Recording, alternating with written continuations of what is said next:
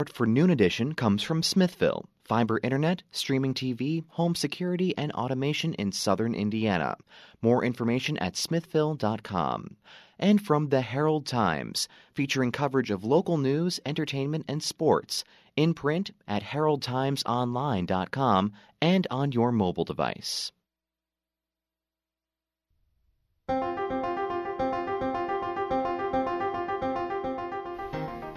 Hello and welcome to Noon Edition. I'm Sarah Whitmire.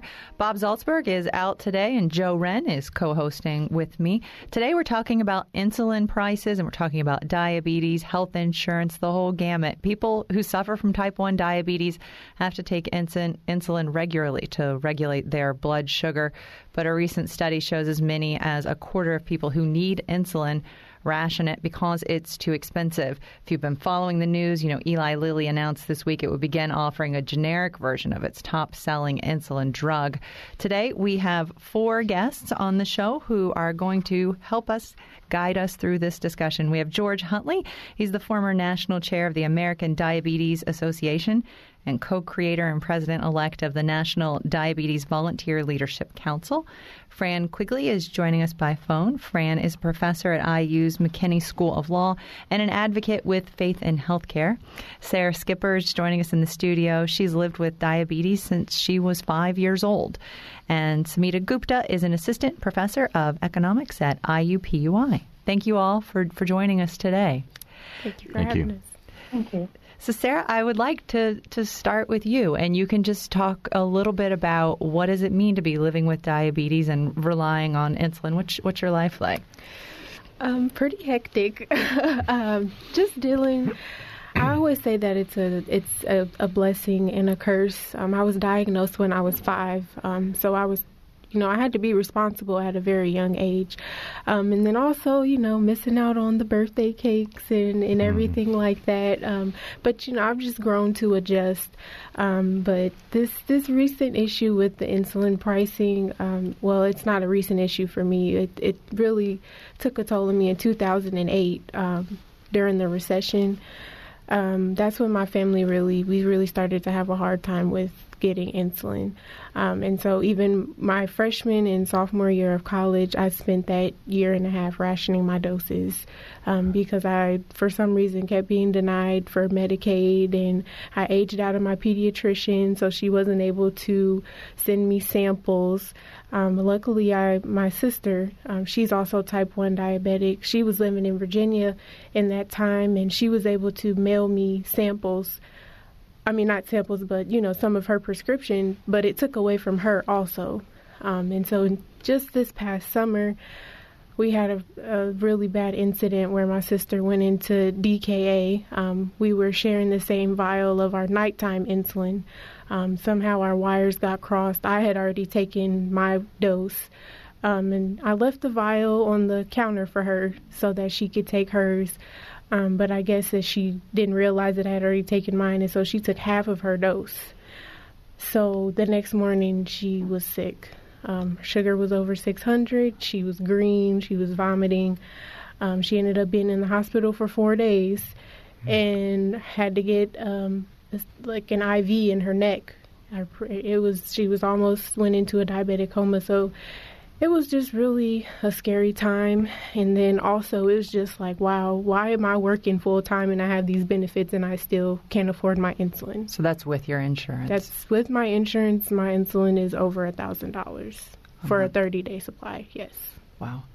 And George, you've been nodding throughout all of this, and this is something you hear quite often. All the time, and it's I've been living with type 1s, as Sarah and I were sharing before the show, since 1983. I'm fortunate because I have good insurance, and she's got insurance but is underinsured. The problem is that the discounts and the rebates that the insurance plan has negotiated are not being passed on to her. So she's paying full list price at $300 a vial. She's using multiple vials at a time, and they should be costing her about $68, $70 a vial if the insurance was actually passing on what they've negotiated on their own behalf, but it should be for her. I want to get a lot more into rebates and list price as we get into the show here, but I do want to get let's get Fran involved in the conversation. And Fran, I know you're an advocate for this issue too. I mean, how have you seen this problem just worsen in the last few years? Right. Our group is proud to be in partnership, in particular with T1 International, which is a type 1 diabetes patient group, which refuses to take any pharmaceutical industry foundation and has been pharmaceutical industry funding, and has been a real brave speaker of truth to power on this issue. And Sarah is part of a regional volunteer group that's associated with T1 International. And yeah, unfortunately, I do not, or fortunately for me, I do not struggle with type 1 the way that Sarah and George do. But I'm sure, just like your listeners, lots of folks in my family, lots of folks in my networks are either type 1 or type 2. And they, again, I think most of us know people who, like Sarah and her sister, have had to ration just because the price is so crazy high. And George mentioned, of course, the insurance companies bear some responsibility for this, but oftentimes the advocacy we think is best focused on the manufacturers. The manufacturers do control the list prices. The manufacturers do make record-breaking profit margins off of medicine, insulin included, but not just insulin. And they are the ones who are receiving the greatest financial revenue from the current very, very broken system, which I know we can agree is quite broken. Mm-hmm. Samita, can you just explain how drugs are priced? I wish anybody knew. I think one area where we could all benefit would be transparency in the pricing of these drugs.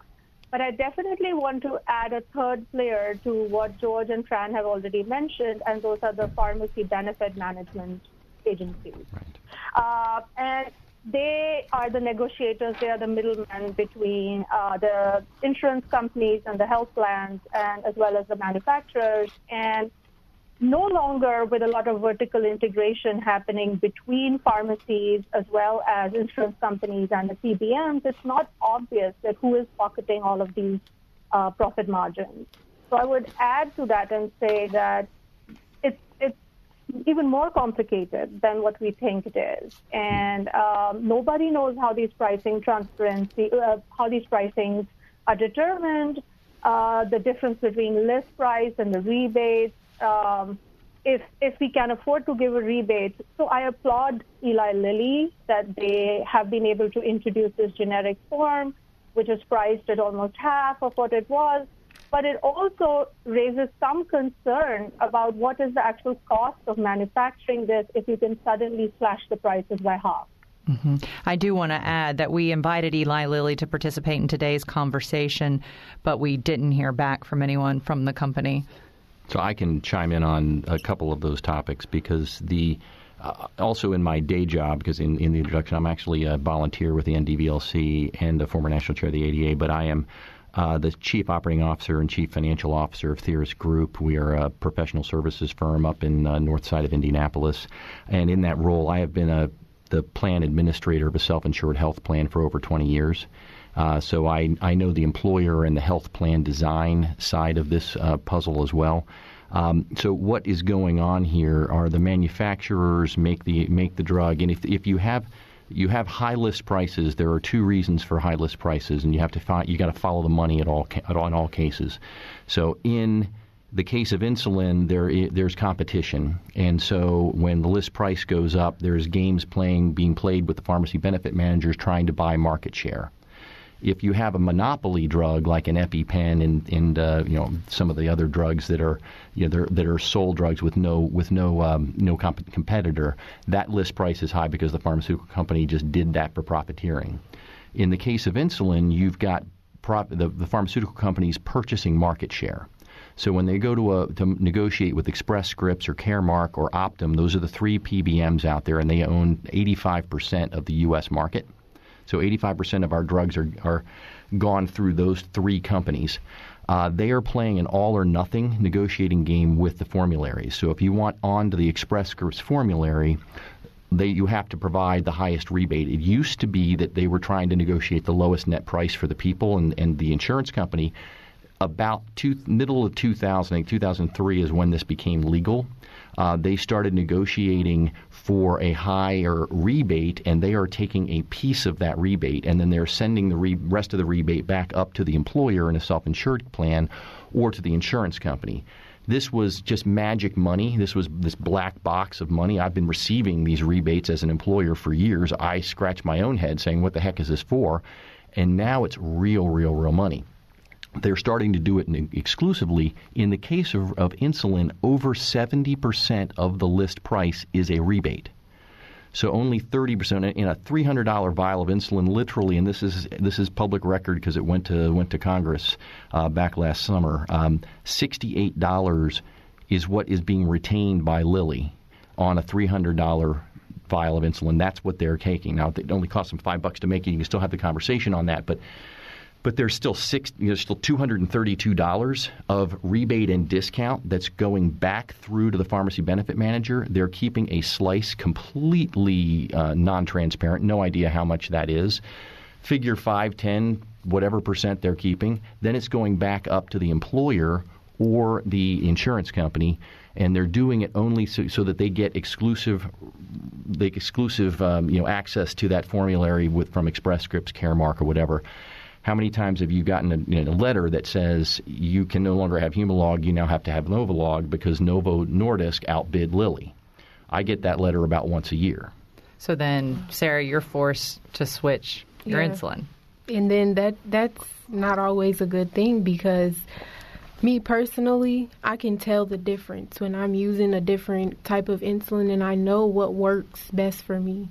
So it's just like I understand there's options and there's other types of insulin, but if this one works with me, my biochemistry, then I feel that there shouldn't be a problem with me accessing that. It's my life.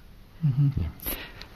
Today on Noon Edition, we're talking about insulin and drug prices. You can join the conversation by giving us a call at 1-812-855-0811. You can also find us on Twitter at Noon Edition or email at news@indianapublicmedia.org. Samita, were you getting ready to speak? Yeah, and I jumped on you. Sorry. I was also wanting to absolutely. I was wanting to add that besides the problem that we have faced with PBMs, another thing is that around the same time we have all these high deductible insurance plans that have been coming in. And I think they are just making the waters murkier because now people are having to pay the list price of these till the time they meet these really high deductibles. So I, as a health economist, feel that we are taking the whole problem of the moral hazard where patients might be over-consuming healthcare and pharmaceutical drugs, and we are restraining access. So these high deductible plans have these adverse consequences which we are not trying to take into the model.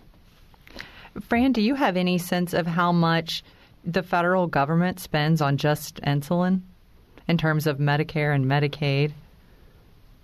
I do not have that number in front of me, Sarah, but it's not, of course, just the federal government. We, at the state level in our Medicaid programs, pay enormous amounts of money on all kinds of prescription medicines, but insulin being very high among them. And so this is a question where all of us have, our pocketbook interest, even if we do not have the obligation and the necessity of making sure, as Sarah and George do, that they have insulin each and every day. I would just add, I just think I would ask for a bit of caution in spending too much time and energy focusing on the pharmacy benefit managers, the insurance companies, the quote-unquote complexity of the system, because all of that's true. The pharmacy benefit managers and the insurance companies don't deserve any awards here, that's for sure, and the system is complex. But I think it's important to recognize the system is complex because it was created to be complex. The transparency that's lacking that all of us would like to see has been resisted by the manufacturers, by the Eli Lilly, Sanofi, and Novo Nordisk, et cetera, and that there has been repeated analyses time and time again that the vast majority of the profits of the current system do go to the manufacturers, These are, again, one of the most profitable industries in modern history. So it's a talking point for the pharmaceutical industry to do just that, to point towards the pharmacy benefit managers, point towards the complexity or the insurance companies. Again, none of which is not true, but it's also a little bit misleading in terms of what responsibility these manufacturers, including our own hometown Eli Lilly and Company, bear. And it's also really important to think of when you do hear folks analyzing this, whether it's researchers or whether it's patient advocacy groups, and look to see where they're funded, because a lot of patient advocacy groups, including very high-profile ones in the diabetes world, have not just small incidents of funding, but millions and millions of dollars of funding from the pharmaceutical companies. No question these folks are speaking from a place of integrity, subjectively, but in reality, we all know that funding matters. The pharmaceutical industry knows that funding matters, so we need to look a little bit under the hood when you have somebody pointing away from the manufacturers and say, why are we not focusing on the company that actually makes this medicine, that has raised the price 1,000% in the last 20 years and is making billions and billions of dollars of profit. I absolutely do not intend to take light away from the manufacturing companies. No, I think pharmaceutical detailing to physicians' practices, to try and get on the formularies, the money they spend, I think those are huge amounts. And absolutely, we definitely should be investigating that. But my only intention was to point out that these models, these structures are becoming more complicated, and with vertical integration, it's becoming harder and harder to see that where all of these pieces fall. But I agree with completely that pharmaceutical companies are definitely guilty here as well. And I'm sorry to jump in, but there's definitely enough blame to share around the table here. But I think the thing is, we look at to say, how do you actually fix it?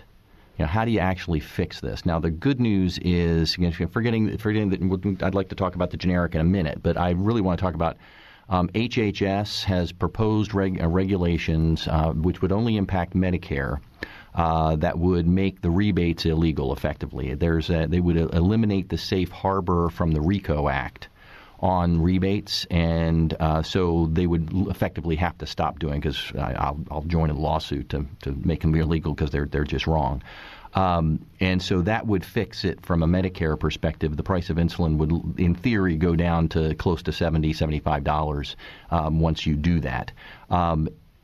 Senator Braun from Indiana, our very own Senator Braun, I believe yesterday or today, it was in the paper today, has proposed a bill that would do that on the commercial side of the House, which would be also a very good thing, because the result of that would be a plummeting of the cost of insulin and a number of other drugs. And this is not just an insulin problem. Insulin is a great litmus test of it, because the rebates are so egregious in this arena that that you have to take notice. And plus, people are getting sick and dying as a result of this. So those are two things that would actually help fix the problem, and the rest of it hopefully can take care of itself.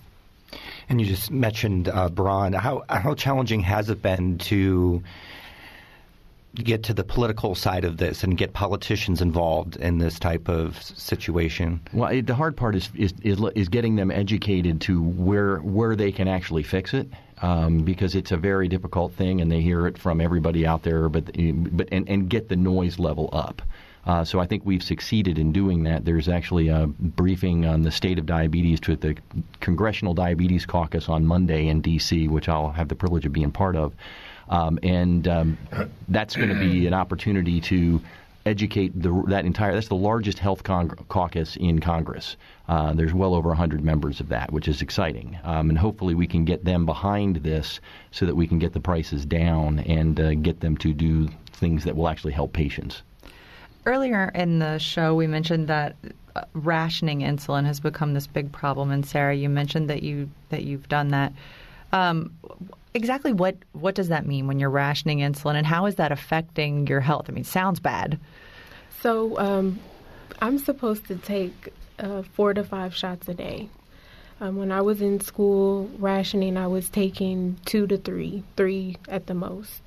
When you're type 1 diabetic, you cannot go without insulin. So me going without my regular dose that I'm supposed to take, it took a tremendous toll on my body. I lost like 20 pounds. When I did make it to class, I would sleep or I spent most of the time in the bathroom. My sugars were high a lot because I didn't have enough insulin to take to correct for my sugars. Or if I was eating, I didn't have enough insulin to take for my meals. So I was also rationing my meals. So I was lethargic all the time. I was just really sick. And then it also took like a mental toll because it's just like, I know what this can lead up to. So it's just like, is this my last shot? So it was really bad. Well, this new generic that Eli Lilly started talking about this week, will that help you? Well, I feel that it'll help some. It'll benefit people who really don't have access to insulin, like without insurance. I still have benefits through my employer, so there could be no change in the price at all. So I mean, I would have to see. We're not really sure if it will make a big effect, but I know that the people that it will impact the most are people who have trouble with getting insurance. I just want to ask Fran, if you can, what sort of impact do you see this having? Is this a big step forward, this generic? I think it's a small step forward. To be honest, it's certainly always welcome when there's going to be a reduced price for someone.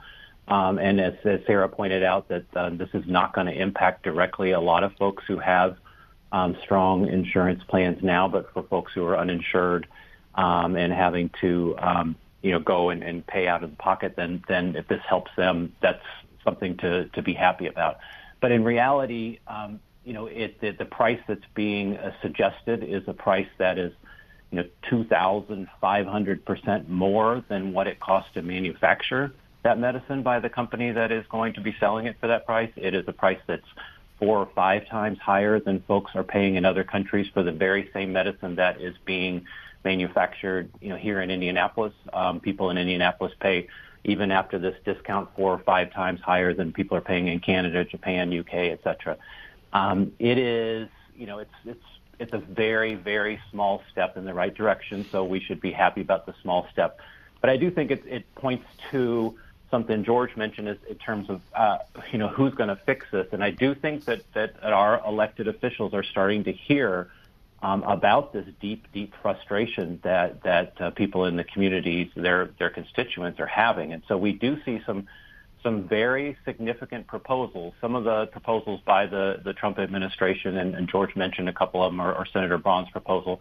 Those are, potentially helpful in small measures, but there's some very significant proposals out there that reflect the idea that most people think of healthcare as a human right, not a commodity to be maximized for as much corporate profit as possible. So there's discussions of the fact that since we, the people, are funding a lot of the research, or funding all of the research at the early stage for these medicines, maybe we shouldn't be handing over monopoly patents to companies. Maybe we shouldn't be letting them extend those patents quite so much. Senator Sanders, Representative Khanna, Senator Warren, and others have some very bold proposals out there to essentially say that the private companies, are no longer going to be able to raise these prices. And even Senator Warren, one of her proposals would be to create an Office of Drug Manufacturing and have, we the people, have the government actually manufacture and sell these medicines. So if it does cost $5 a vial to manufacture insulin, then we should be having medicine that costs a tiny fraction of what Sarah and George and others are having to pay now. We are so. Are you still there, Samita? Well, maybe we'll get Samita back. It sounds like she was getting ready to say something. Actually, let's go ahead and we're gonna take a short break. Today on Noon Edition, we're discussing the high costs of insulin. You can join the conversation. You can ask questions or comments by calling in at 812-855-0811 or tweeting at us at Noon Edition. We'll be right back.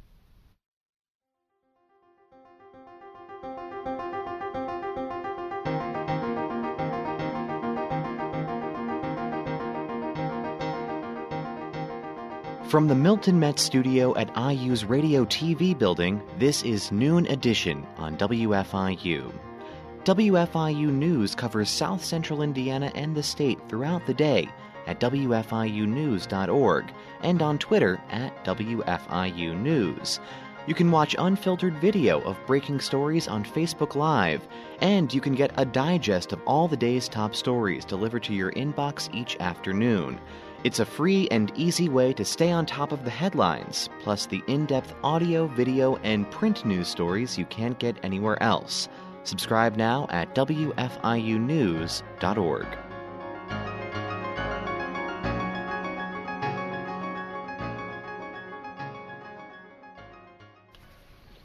Welcome back to Noon Edition. Today we're talking about insulin, we're talking about out-of-pocket prices, we're talking about insurance, we're talking about diabetes. We have four fantastic guests today. We have George Huntley, the former national chair of the American Diabetes Association, Fran Quigley, a professor at IU's McKinney School of Law and advocate with faith in healthcare, Sarah Skipper, she's lived with diabetes since she was 5 years old, and Samita Gupta, an assistant professor of economics at IUPUI. You can join us today by calling 812-855-0811 or tweeting us at Noon Edition. I think, Samita, are you back with us? Yes, I am. Sorry about that disruption. So I was just wanting to say that we are somehow contradicting ourselves when we say that a manufacturer has reduced the list price by half, but somebody like Sarah is not going to see any benefit from it. We need to think, why is that? Who are the middlemen who stop that list price from impacting what somebody like Sarah is paying for it? So it's not just the list price. So I'm curious, Fran, you were talking a lot about transparency. So why is it that we don't understand more of what's happening here? We don't understand more of what's happening here because the pharmaceutical corporations have resisted that mightily.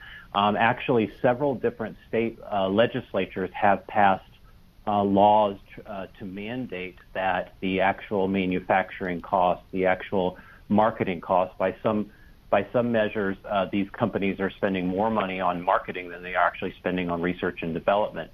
That this information be provided so that we do know what the actual costs are, what the profits are for these companies. The companies have responded by lobbying remarkably aggressively against it at the state legislative level and, of course, at the federal level. And then when the legislation has passed, they have challenged it in court. So we don't know because that information has been intentionally shielded from the public. And when there have been several different patient-led actions at Eli Lilly and Company here in Indianapolis, the request from the patient community led by T1 International has been very clear. Please tell us what it does cost you to manufacture a vial of insulin. Please tell us what it does, what your profit amount is on that vial of insulin, because that information is not disclosed. And, of course, that information is at the crux of the affordability issue. So we were talking earlier how a lot of these drug manufacturers were called recently to testify before Congress about what they were doing to help reduce some of the prices and try to keep things in check. I want to go to a clip that we have. This is Jennifer Taubert, and she's the Executive Vice President, Worldwide Chairman of Johnson & Johnson Pharmaceuticals.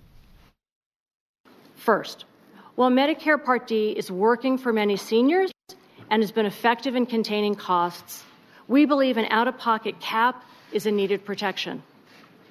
Second, in Medicare Part B, we've proposed options that would allow Medicare to continue to achieve negotiated savings through market competition while reducing costs. And third, we support rebate reforms that ensure patients benefit from the negotiated rebates and discounts, $150 billion in total in 2017 alone. And as a result, have patients see lower out-of-pocket costs at the pharmacy. That was Jennifer Taubert from Johnson & Johnson talking before Congress. And a lot of these executives are recently called to talk about what they are going to do to try to rein in some of these costs. From your perspective, George, what do you think that people should be doing, employers, so that folks like Sarah, even though we're seeing some of these reforms, she's still going to be paying the same things? We actually, NDVLC, we have a package and a mission that we go out to employers with to educate them on their health plan design to protect the patient from somebody who is insured, to protect the patient and the participant from list price. So the thing that we maintain is the employer has to treat the pharmacy benefit manager as a vendor. They're the only ones with the economic leverage to stop this particular part of the problem because they're the ones buying from the pharmacy benefit managers. The pharmaceutical companies are selling to them, and they're in an all or nothing game. Now, they ceded control years ago, but they can't fix it themselves at this point. That's why you actually hear the J&J person saying, "Yeah, please get rebate reforms," because they've ceded control. They couldn't solve it if they wanted to. When they're playing a generic game, Lilly has gone out and created a brand new product. They registered it with the FDA, even though it's not a new product at all, and it's the same drug, same manufacturer, same process, but it's going to have a different label on it. And they're doing that to get around their pharmacy benefit manager contracts. So that they can then launch this with a new list price and, quote, reset the game. The problem, to Sarah's point, is she may not have access to it in an insured game because it's not on the formulary. So now they have to figure out whether they can get that drug on the formulary. And I would imagine that Express Scripts, Caremark, and Optum will be hard-pressed to say no, given how much the court of public opinion is putting out on this, but that's a real issue. But our presentation to employers is if you treat that pharmacy benefit manager like a vendor, you can dictate in your contract with them that they pass through these rebates at point of sale. If they do that, then your people are getting the benefit of all of the negotiations that have happened on your and their behalf. And the problem is that employers don't know they have to do that.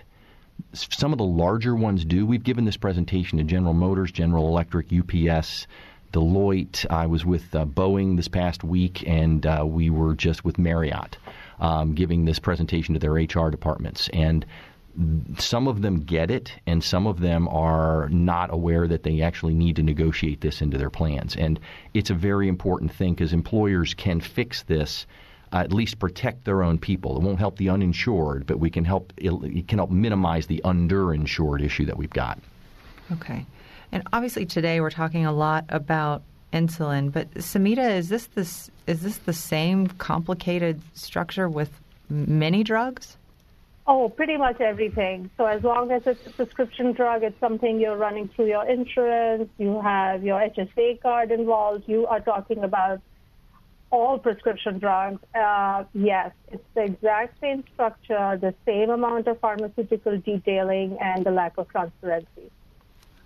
I wanted to ask Sarah about other items that may come that I don't know if they are out of pocket or not, that you have to pay for with having to take insulin.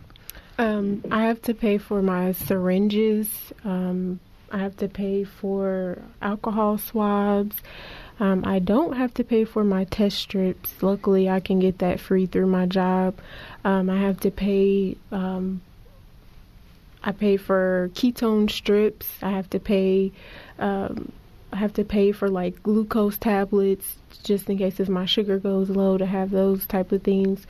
So it's a lot of added costs. But I don't have an issue with the generic brand of the supplies. Now, the supplies like my syringes, my alcohol swabs, those are reasonably priced. But if I still have to pay, or are expected to pay $1,000 a month for the insulin that I need to use with these supplies, it just doesn't make sense. It's like I'd much rather pay for the supplies, and I'll have to figure it out with the insulin. Have you broken down? I'm sure you have. Just how much you end up paying per vial of insulin that you use? Well, I know for a 30-day supply of my fast-acting insulin, the Humalog, that's like $400 for a 30-day supply. And then for my long-acting insulin, it's like $500. After your insurance? After my insurance. Okay. And Fran, I think you were saying earlier, did you say $3? Is that what you were saying in terms of how much each vial actually costs? $5? Yeah, there's there's been research by Andrew Hill, reported in the BMJ, formerly British Medical Journal, this past year, suggesting, the range is somewhere, $4 to $6, about $5 a vial to manufacture. And to be honest, in our view, that means that we need to look back to the manufacturers. There's lots of dysfunction and complexity in the system, much of it created by the manufacturers, as we've in the drug companies, as we've talked about. But I think, if I may, I don't want to be impolite here, but I think it's important if we talk about who's responsible for this crisis that Sarah and George and others are living through, and then our communities are living through, and that our public budgets are enduring. I think it's important that we as advocates or experts, let your listeners know whether, we have any relationships or skin in the game. And so I will say that our organization, Faith in Healthcare, does not take any pharmaceutical industry funding, and that our partner, T1 International, and I know that's Sarah Skipper's volunteer affiliation as well, refuses to take any pharmaceutical industry funding. And I think that we should all self-disclose that during this and any other public conversation when we talk about whether, who, and what are going to be the solutions to this problem. George, how is your organization I'd be happy funded? to answer that question. So yes, we are funded by industry. There's no question about that. I was a volunteer with the American Diabetes Association. American Diabetes Association is funded by industry. They have other funding as well. JDRF is funded by industry. They have other funding as well. I'm on the board of Children with Diabetes. We do work for families with diabetes and educate family members, parents, grandparents, etc. We get funding from industry as well. All of them get funded by industry. T1D International is one of the few that don't take any industry money. I would submit that the earlier conversation of my integrity and I am a person with diabetes. My mission is to prevent and cure diabetes. My mission is to make all supplies and drugs accessible to people. And I am going forth with this to the best of my ability and the best way I know how, and trying to make the difference that I can. And I think we are making a difference. The fact that we're seeing rules and regulations from HHS, the law dropped by Senator Braun, the conversation that's happening in the media and the marketplace today, that Fran and Sarah and the groups, all of our groups together, even though he may not like how we're going about it, honestly, advocacy happens by making as much noise as possible. Mm-hmm. I'm curious, when we're talking about making significant change and Congress getting involved, how powerful are the lobbyists in this conversation? I hope they're getting less, but I would say lobbyists are powerful. It's a fact of life in this world. So I don't have an answer to are they getting any less meaningful out there. Fran, you may have an opinion, and Samita, I wish I knew. Fran, yeah, I appreciate that, George. Yeah, go ahead, Samita, if you'd like to go first. No, I am an academic, and I'm getting no funding, no grant funding, nothing from the industry. So this is purely my academic observations and what I know about the pharmaceutical pricing. And I agree we need to find out who's to be blamed, but I have a feeling there are many people to be blamed.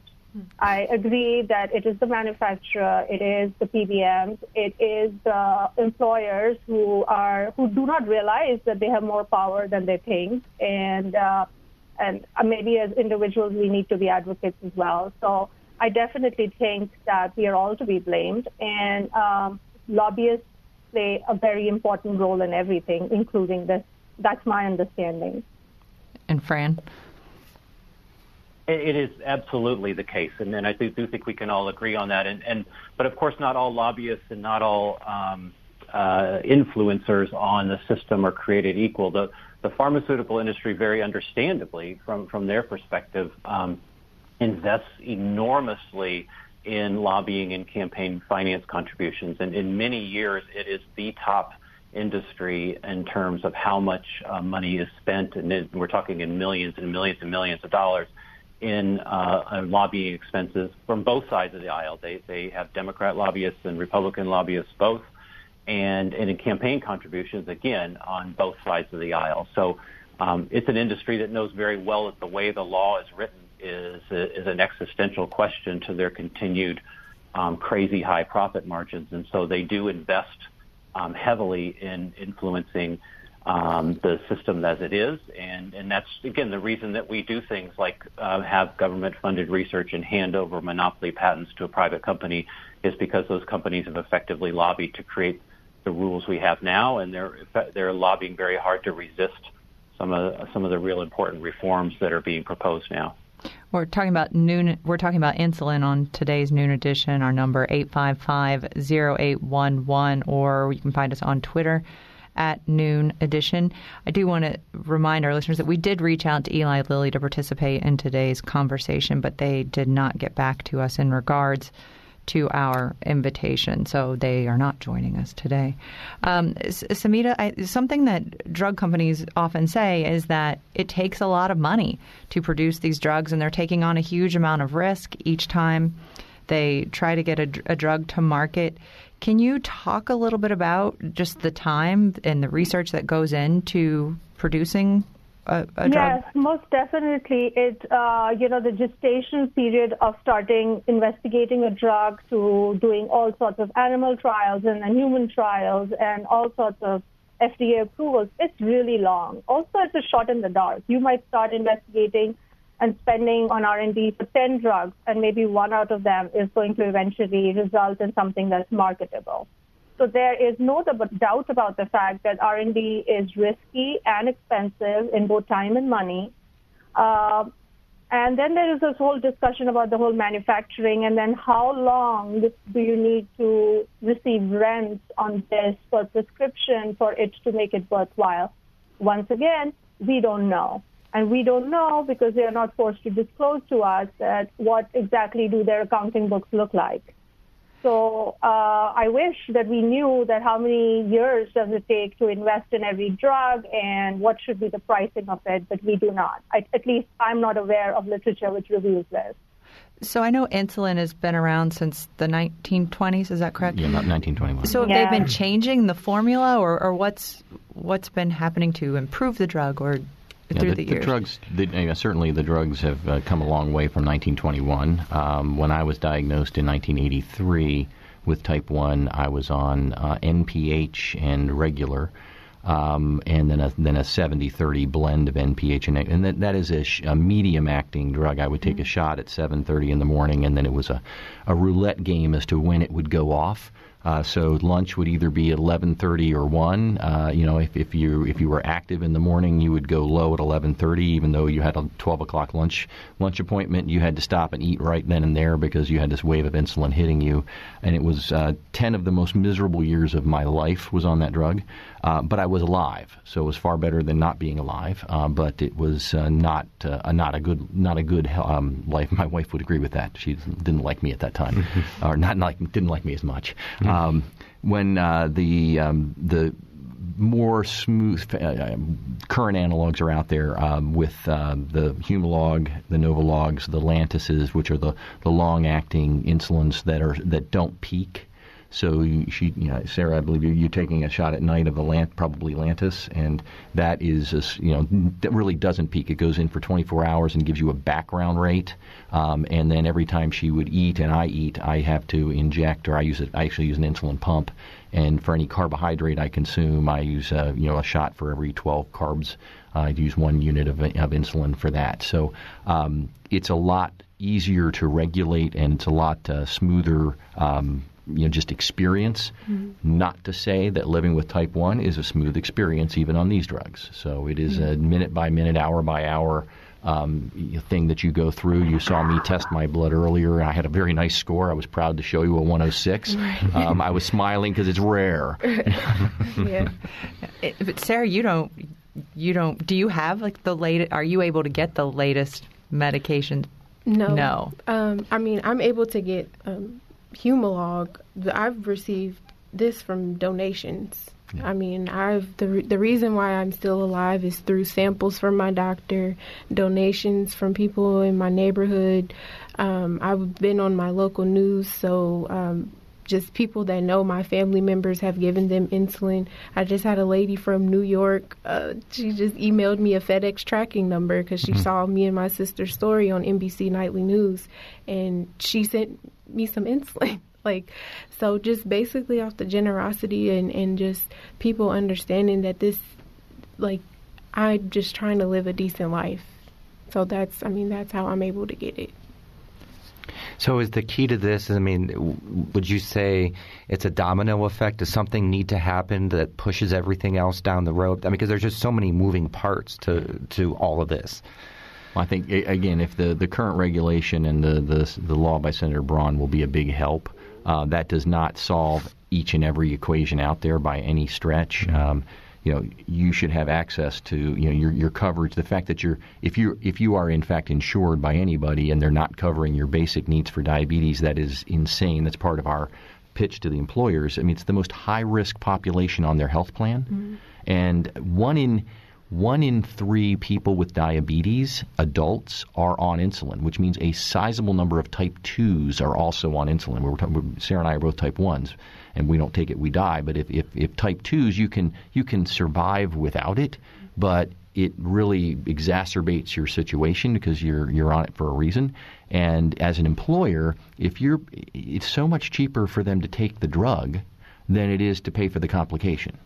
And so that's the presentation we make for them. And the other pitch that we say is look, the one thing you know about a diabetic on your health plan is they are going to meet their deductible, even a high one, 100% of the time.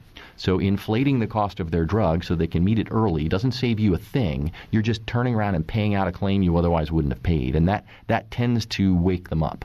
That's usually the piece of the equation where they say, oh, I'm really not saving anything, because they tell me they're taking these rebates and they are using it to keep the premiums down for the rest of their population, but there's nothing left. They're not really doing that.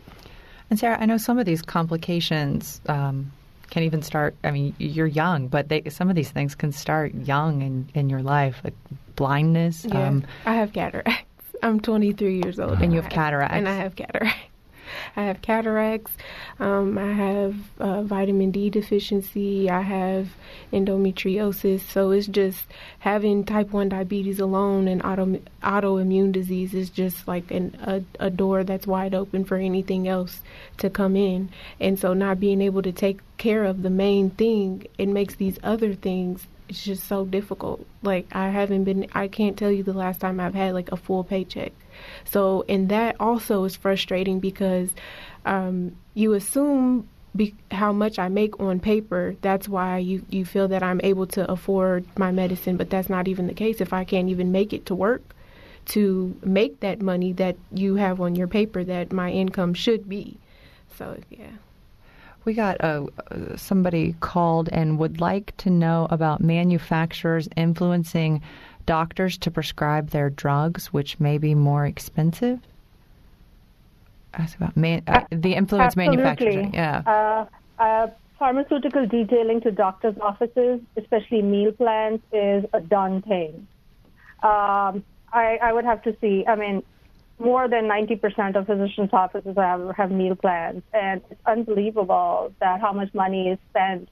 We are in the middle of an opioid epidemic because of some of these things, but that's for another day. But definitely, I don't know. My understanding is that insulin cannot be on one of those, right? This is absolutely necessary. It's not something which is a matter of judgment that a patient needs it or not. Yeah, my read on that would be that at this point, insulin, it tends to be a one or another drug on the formulary, so it's not that they could sway Sarah or I to another drug because it's the only one my formulary covers. Right. What's really happening, that really gets back to non-medical switching, which is a serious problem and after effect of all of this formulary battles where you get switched, and it's not just insulin, but insulin happens all the darn time. The endocrinologist practices, the stat I have is 1,500 hours a year for the average endo practice is spent appealing drug rejections. That's almost one full-time employee just to appeal non-medical switching. it's crazy. It's part of it's another piece of this whole sick equation that we have in our healthcare system. Mm-hmm. We talked to a endocrinologist from Franciscan Health this week, and that's what he was saying, is that has become a huge part of his job, is just trying to figure out how to help people get an insulin that they can afford. And he said obviously he's put in a very terrible position trying to be an advocate but then go through all these hoops. Another person is asking what the difference is between type 1 and type 2. We don't have a lot of time left, but George can Sure. explain. Type 1 is an autoimmune disease where your system attacks the insulin-making cells in the pancreas, so you must take insulin to replace that so that you can live.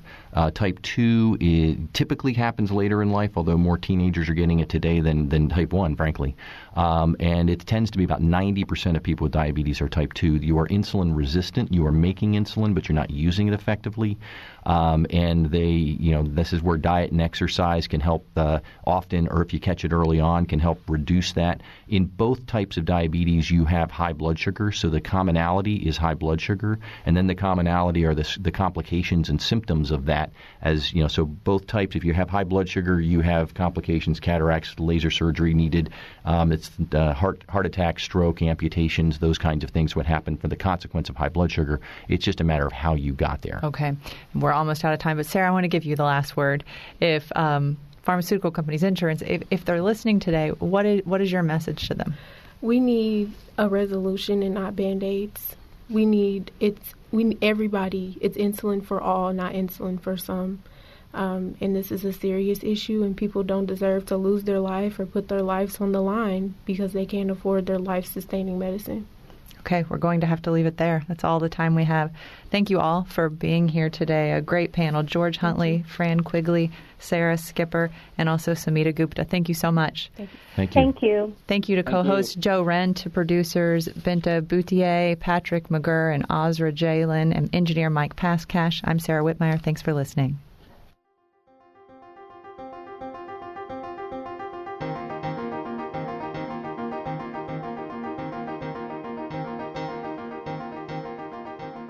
Noon Edition is a production of WFIU Public Radio.